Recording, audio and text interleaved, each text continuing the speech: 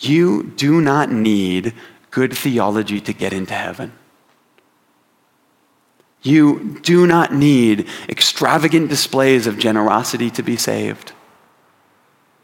You need to be open to knowing yourself as God knows you, and then trusting that you actually are as deeply loved as God tells you.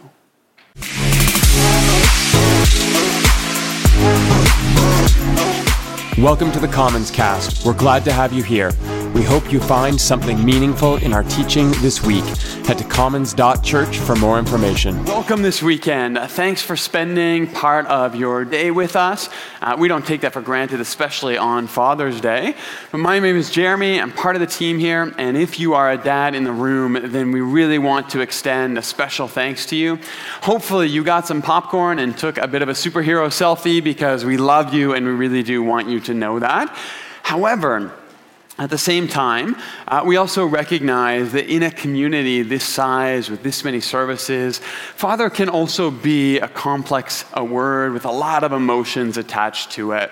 And sometimes the joy of celebrating Dad is mixed with the memory of the fact that he is not with us, he's gone, and there's a gap. For some of us, the thought of celebrating someone who's been absent to us is difficult. And then, of course, for some, there are deep wounds that feel like they are opened up again on these types of days. And we want to create space for all of that with us. For myself, I am deeply thankful for the Father who shaped much of who I am as a man. But in the light of all the stories collected here in community, I don't take that gift lightly. And so my prayer is that in whatever way you have experienced Father in your life, you may come to experience the deep and abiding love that was intended when Christianity appropriated the language of Father to speak of God. May your experience of God today begin to heal memories that are hard. May your experience of the divine today bring life back into memories that are full of joy. May your experience of the divine continue to enliven and transform and make whole your experience of love this day. Now, even as we celebrate dads, we also turn our attention to a new series today. Because we are in that time of the year where hopefully we're slowing down to enjoy the coming weather. And you are likely looking forward to taking perhaps a bit of a break from some of your normal rhythms. And our hope is that we can begin to use that opportunity to reflect on some of our deeply ingrained habits and maybe even begin to create some new healthy patterns for ourselves. And so today we want to talk about the primacy of patterns and how they deeply shape us even when we don't realize it. And then over the next couple of weeks, I want to begin to look at a couple specific habits and patterns within the Christian story and how they connect us to our faith. But I actually want to start today with the very construct and the idea of habits and patterns, because I love a good habit. Now, anyone who knows me knows this is not surprising. I am that guy that wears the exact same outfit every day after all, but when I find something that works for me, and it fits in my life and it brings me joy, then that is all I ever want to do again. I wear the same clothes every day. I walk the same 4-kilometer loop twice a day, every day with my dog. I wake up and I come to work in the morning and I make the same espresso in the same way, in the same cup every single day. And if I could, I would take the exact same summer vacation every year. I would just hang out at Folkfest for 4 days and I would be happy and ready to go back to work after that. Now, I will grant that at times I can get in a rut.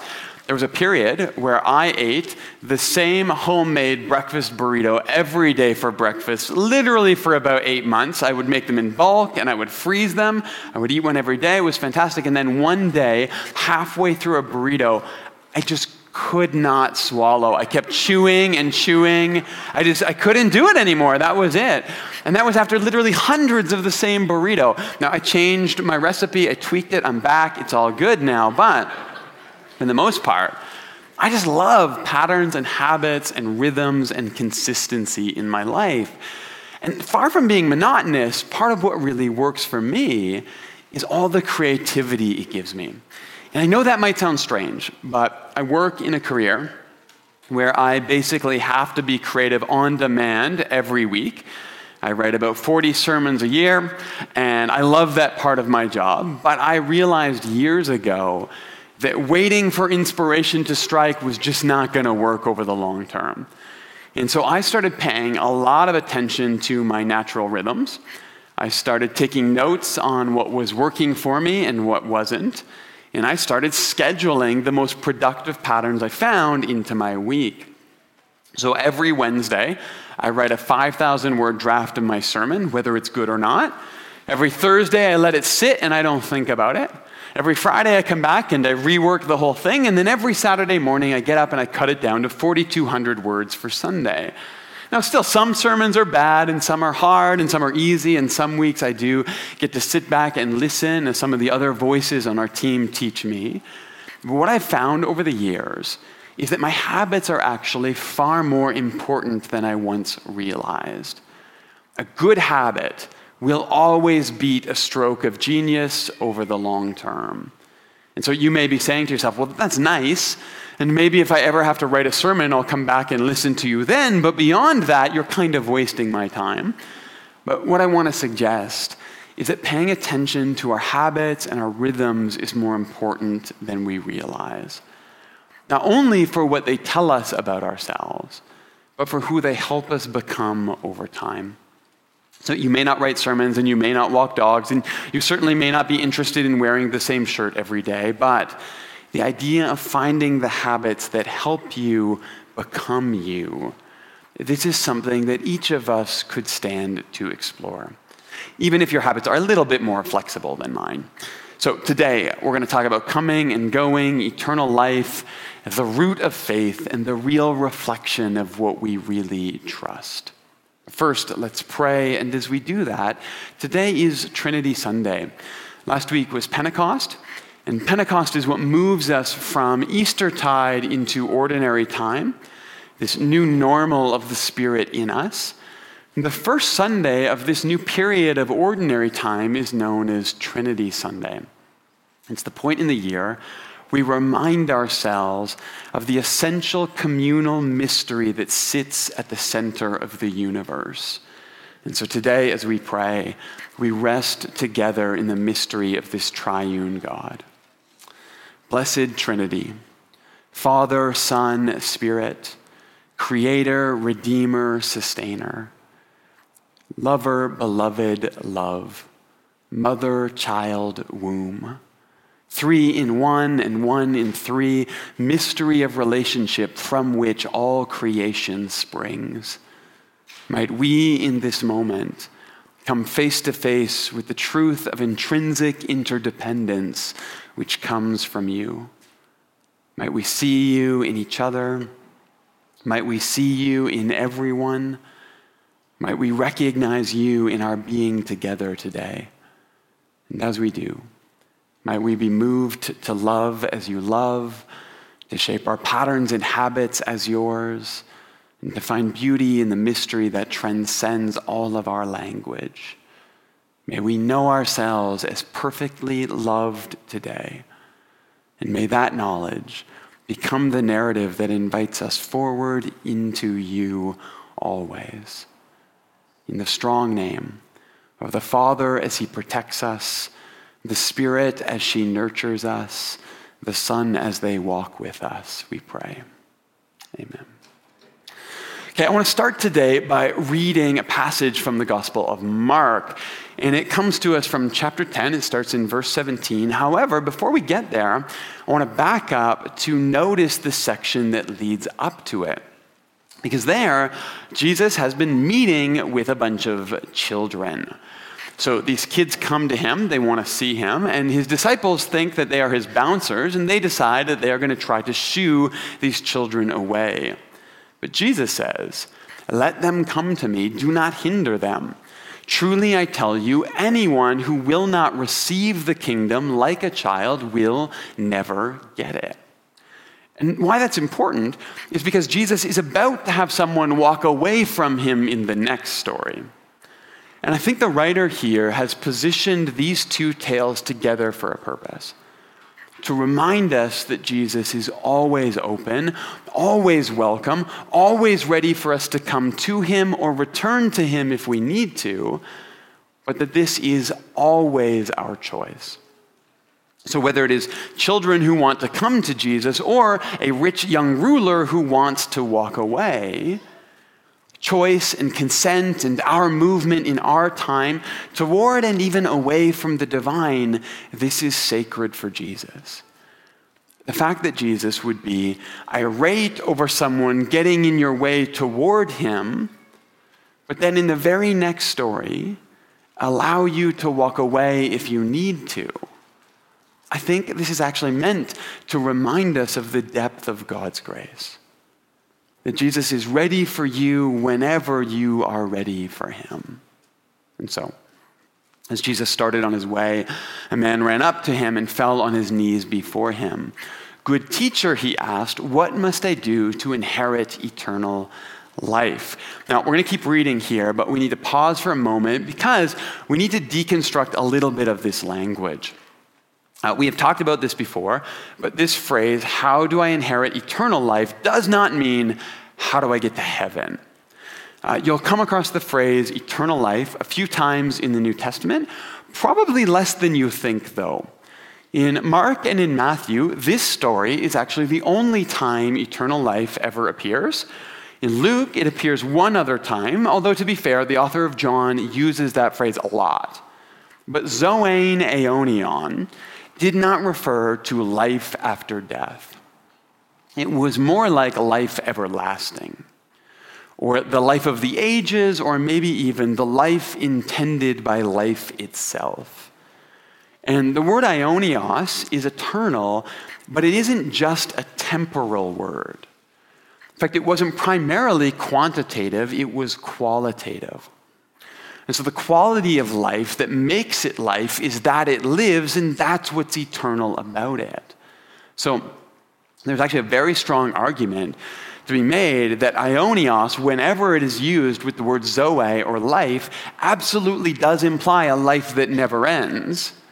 But the idea here and the question here has very little to do with our modern concepts of going to heaven. What this man is asking for is the life that he was meant for. How do I become alive fully and completely here and now and forever? And Jesus responds, "Why do you call me good? No one is good except God alone." And I mean, that's kind of a strange response. Learn to take a compliment, Jesus. But this actually comes from the Jewish culture of the time and the conviction that God alone was the source of all that was good in the universe. So Jesus is not saying that he's not good. He's reminding this man that his goodness comes from a good God. There's a record of a rabbi around this time who records hearing God in a dream, and God says to him, "Good greetings to the good teacher from the good Lord, who of his goodness does good for his people." So it's not that we're not good, it's that God is the only one who names us as good. And that might not seem like a big deal, except that sometimes what I see is this idea that Jesus is nice, but God is just. As if those ideas could ever be separated from each other. I think it's really important to remember that what we see in Jesus is exactly what we should expect to see in God. There is no good cop, bad cop. There is no bait and switch here. The Christ is the only exact representation of the divine. And if your image of God is less good than Jesus, that is a theological problem. But he continues here. He says, "You know the commandments. You shall not murder. You shall not commit adultery. You shall not steal. You shall not give false testimony. You shall not defraud. Honor your father and mother." And the man responds, "Teacher, all of these I have kept since I was a little child." And Jesus says, "Dude, I am impressed." Actually, he doesn't say that. What he does is he looks at him and he loves him. Now, I love this moment in the story. Jesus is about to say some pretty hard words here. Words that he knows are going to be hard to swallow. Words that he possibly intuits already are going to force this man to walk away. And yet he does that from this very deep place of compassion and love. I mean, how many times have you got to call someone out on one of their blind spots? Or you had the chance to take them to task for their shortcomings and you just reveled in that moment. It's okay, we've all been there. That is not the attitude that Jesus carries with him into these moments. Don't get me wrong, Jesus defends those who are mistreated. Jesus has no problem calling us out on our worst moments when he needs to. But cancel culture is not really Jesus' thing. And if you get called on the carpet, it's because God is good and Jesus loves you. That's the motivation for these things. And so he says to him, listen, one thing you still lack.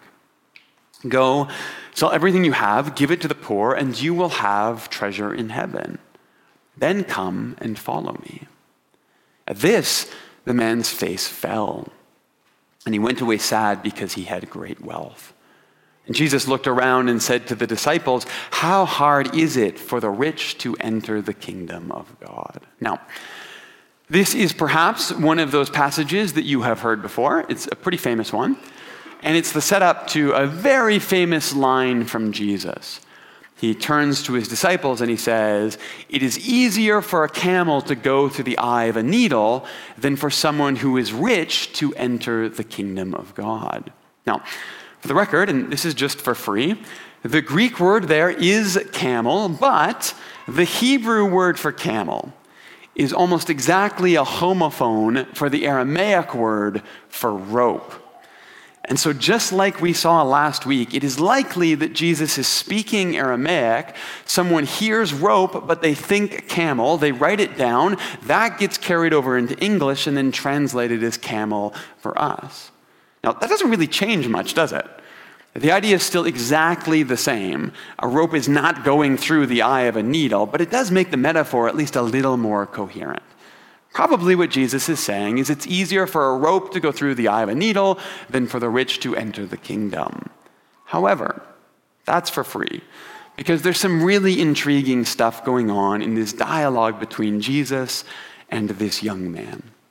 First off, we have already determined that the concept of eternal life that we are discussing is not simply some future moment after death where one gets to live again. No, this is about life that lives. Life that cannot be stopped and life that does what life does, but it's also about life that starts right now.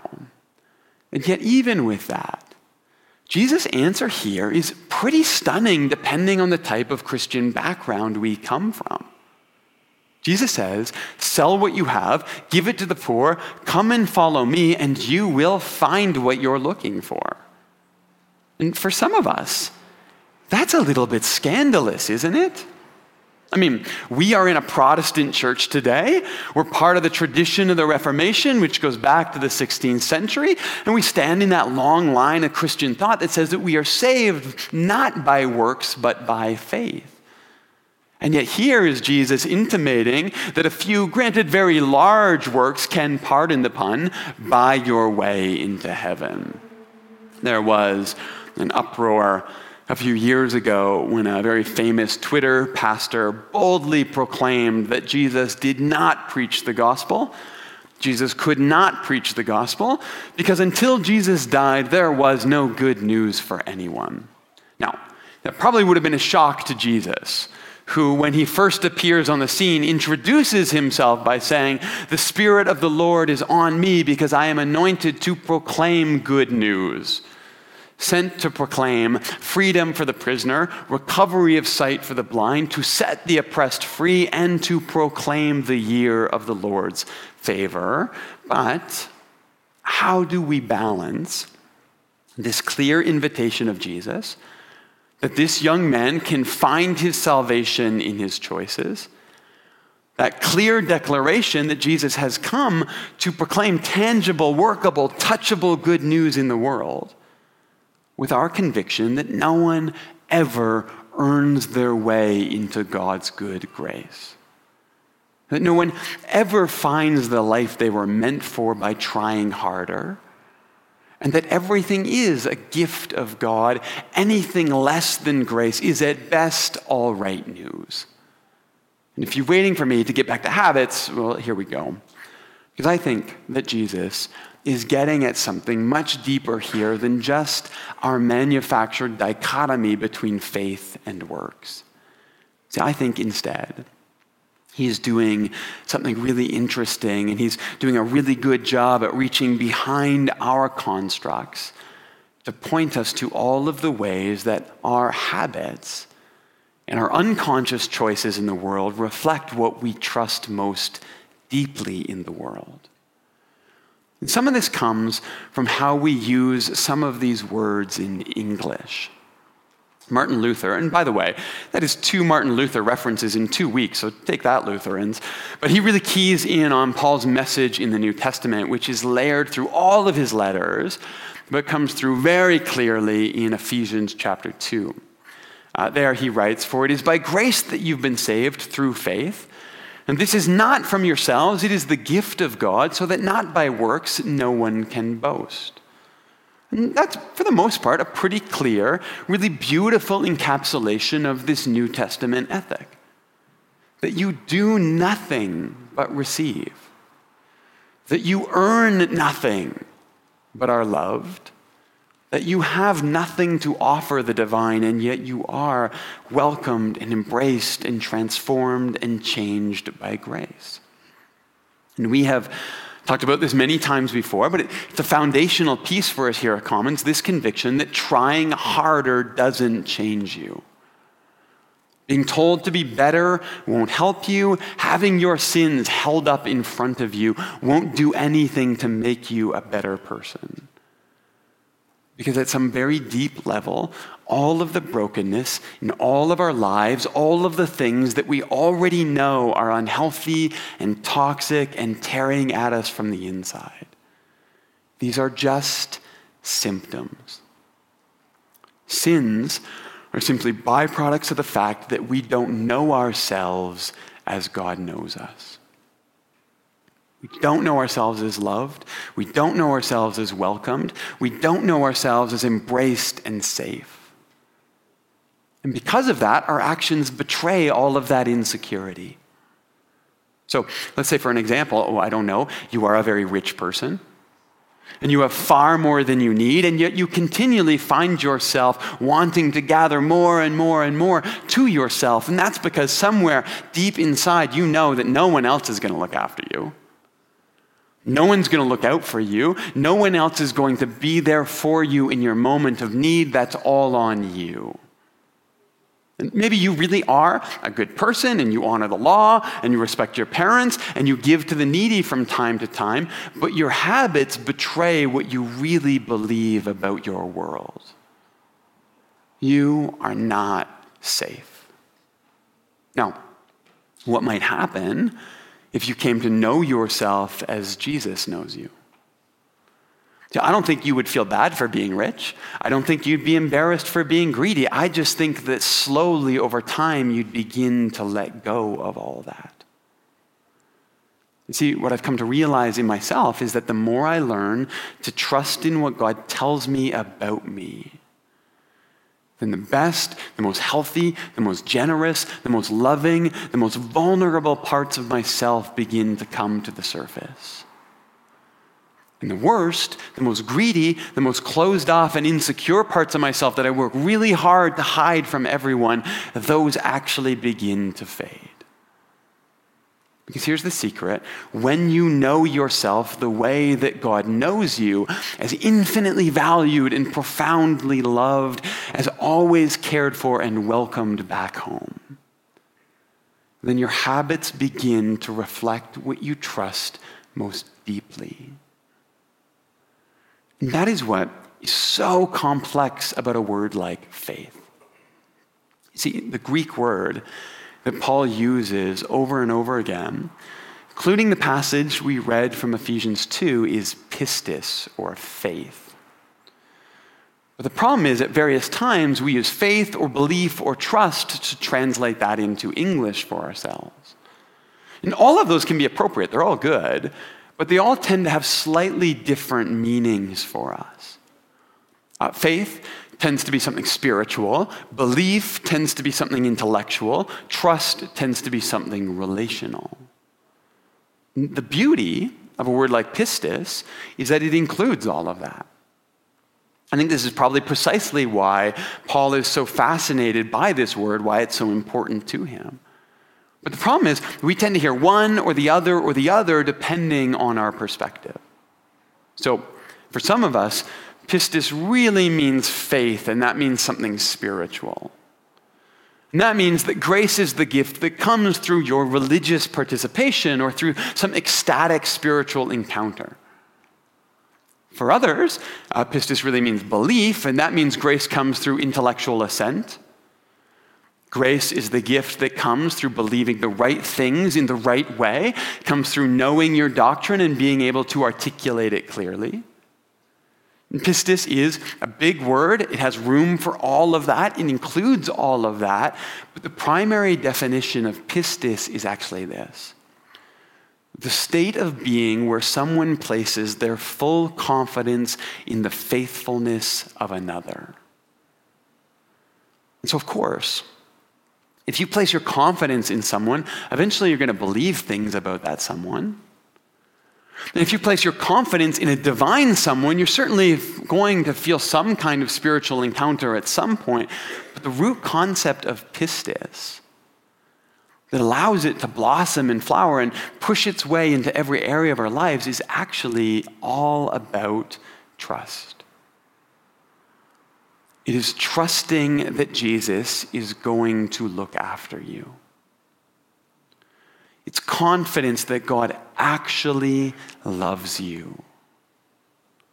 It's dependence on the fact that the divine has you.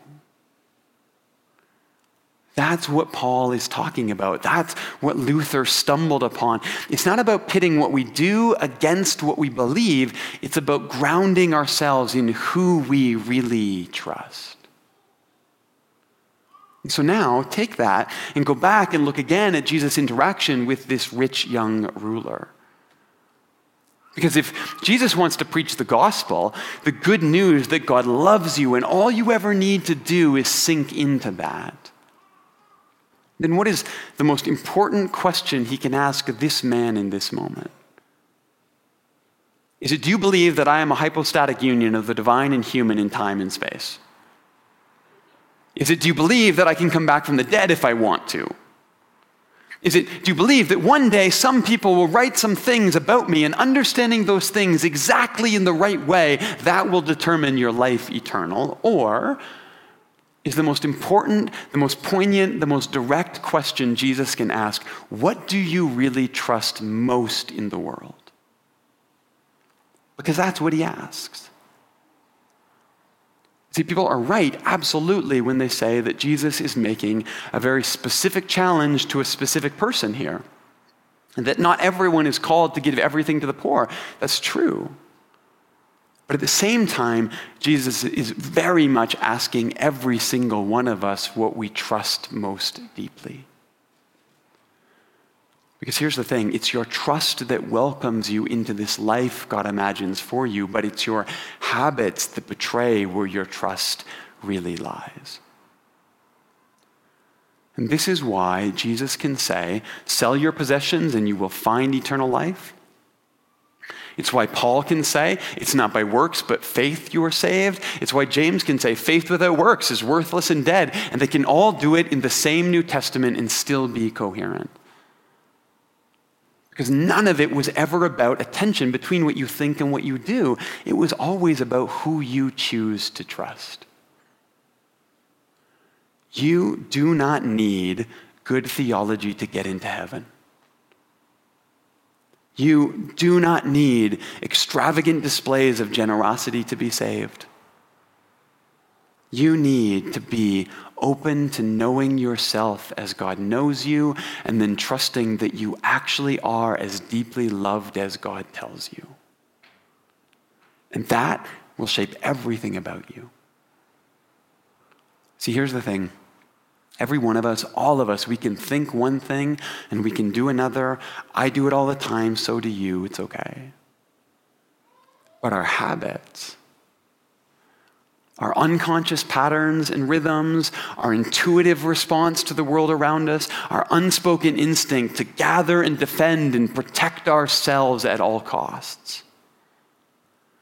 This will always speak to what we trust most deeply in the world. And that's what Jesus is reaching for here. It's not right thinking, it's not right doing, it's a progressively deeper, more rooted, more foundational experience of trust that sits at the most elemental parts of every one of our souls. A life grounded in the confidence that God has you. May you begin to know yourself as God knows you this day.